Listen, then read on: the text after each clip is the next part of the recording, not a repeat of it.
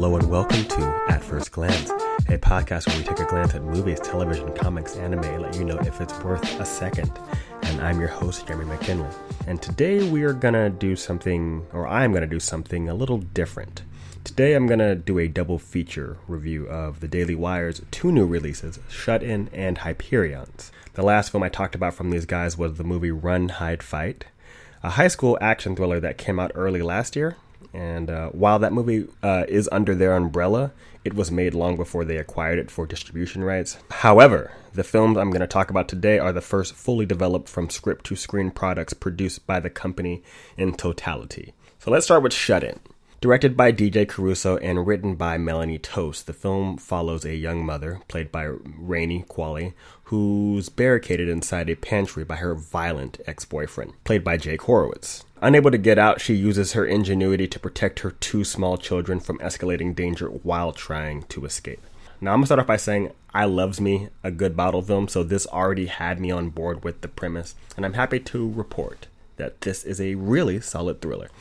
The direction is great, and the cinematography is good, and at sometimes gorgeous, especially when we're in the pantry with Rainey, who, by the way, crushes it in this movie. I always applaud actors who are able to hold my attention for a long period of time in an enclosed space by themselves. Now, to be fair, the added element of endangered children really helped a lot, and definitely gave me lots of stress. I mean, to be locked in a room knowing your children need your help and there's nothing you can do about it besides giving them directions and hope and praying to God that they follow those directions is a fear I've never felt but strongly empathized watching this film.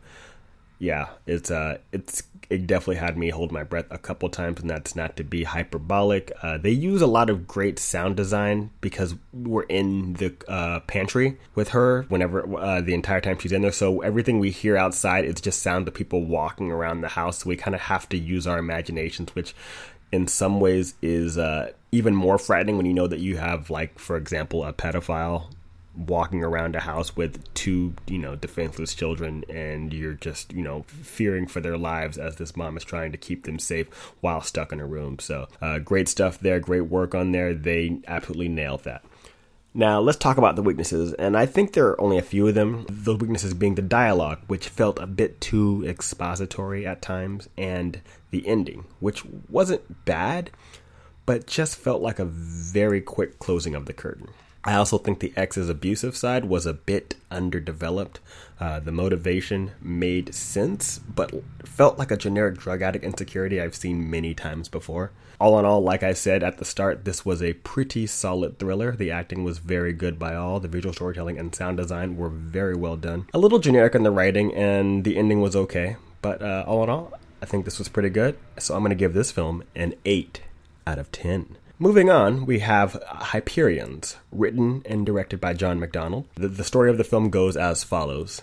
In 1960, Professor Ruckus Mandibulum, played by Cary Elwes, invented the Titan Badge, a device that enables humans to have a particular superpower. He took 3 down on their luck use, creating an unusual family of superheroes, and they quickly rose to fame and prestige. Over time, however, the commercial family fractured, and the professor replaced them with a new set of superhero teens. Cut to 1979, when 2 of the original superheroes are all grown up and wanting their Titan badges back, even if this means robbing the professor's museum and taking a few hostages accidentally. Now, the first thing I want to talk about with this one is the style.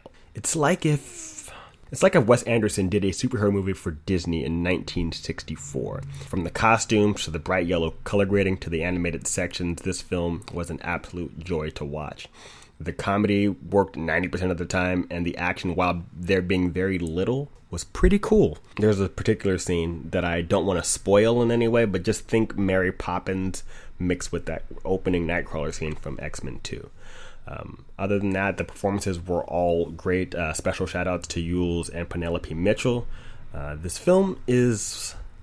I thought about this watching it because it was just so fresh. This movie is the blueprint of how to do something original in this day and age. Take familiar ingredients and mix them in a way we've never seen before. The key is to find the right balance of familiar and fresh, being that we've seen superhero movies before, and we've seen old 60s Disney live action movies like The Parent Trap or Mary Poppins. I don't think we've ever seen those two together, so I think it's always about trying to think about what you haven't seen crossed path and what you haven't seen blended before. That captures that style well, that blending well, and then adds some substance to it. Because I know I've seen movies that like have a great visual blending, but they don't seem to have a great idea for the story. They just kind of think visuals. And this movie seems to have captured both the visuals as well as the heart, which I think which I think this movie does exceedingly well. Now, I will say that the way they resolve things at the end is a bit of a cheat, but I will only say that because we always expect a certain kind of ending from a superhero movie. And this movie, at its heart, is a father-daughter story, and it maintains that focus pretty well, which, you know, by the end, it hit me in the feels real good. And again, it's just more about expectations. Because you expect something always, it can be a letdown if you don't get it at the end. And just forewarning, you're not going to get what you necessarily think you want at the end, but if you focus on the story that it's trying to tell, I don't think I kind of take back that it's a cheat, but I definitely say that it's definitely people will be disappointed. The audience is generally used to a kind of ending, and they kind of are revved up for it. And when you don't get it, whether or not it was promised or not, expectations can still affect how you feel about a film. So with that, I will wrap this one up and give Hyperions an 8.5 out of 10. That's 3 for 3 for the Daily Wire so far. So I want to talk a little bit before I end this with movies that come from the conservative side, as well as Christian films. They tend to have a hard time delivering the goods, which is a pet peeve I have. With them generally prioritizing message over entertainment, stuff like God's Not Dead and War Room, they just tend to come across as propaganda crossed with a church service. And while I am a Christian myself, I really don't like being preached to in a movie unless it's Charlie Chaplin in The Great Dictator. So I'm really happy to see this rise in quality, and I'm keeping my fingers crossed that they got more good stuff coming down the pipe. So with that, I want to thank you for joining us at First Glance. You can find us on Apple Podcasts, and you can find us on Podbean. I'm Jeremy McKinley, and thank you for joining me.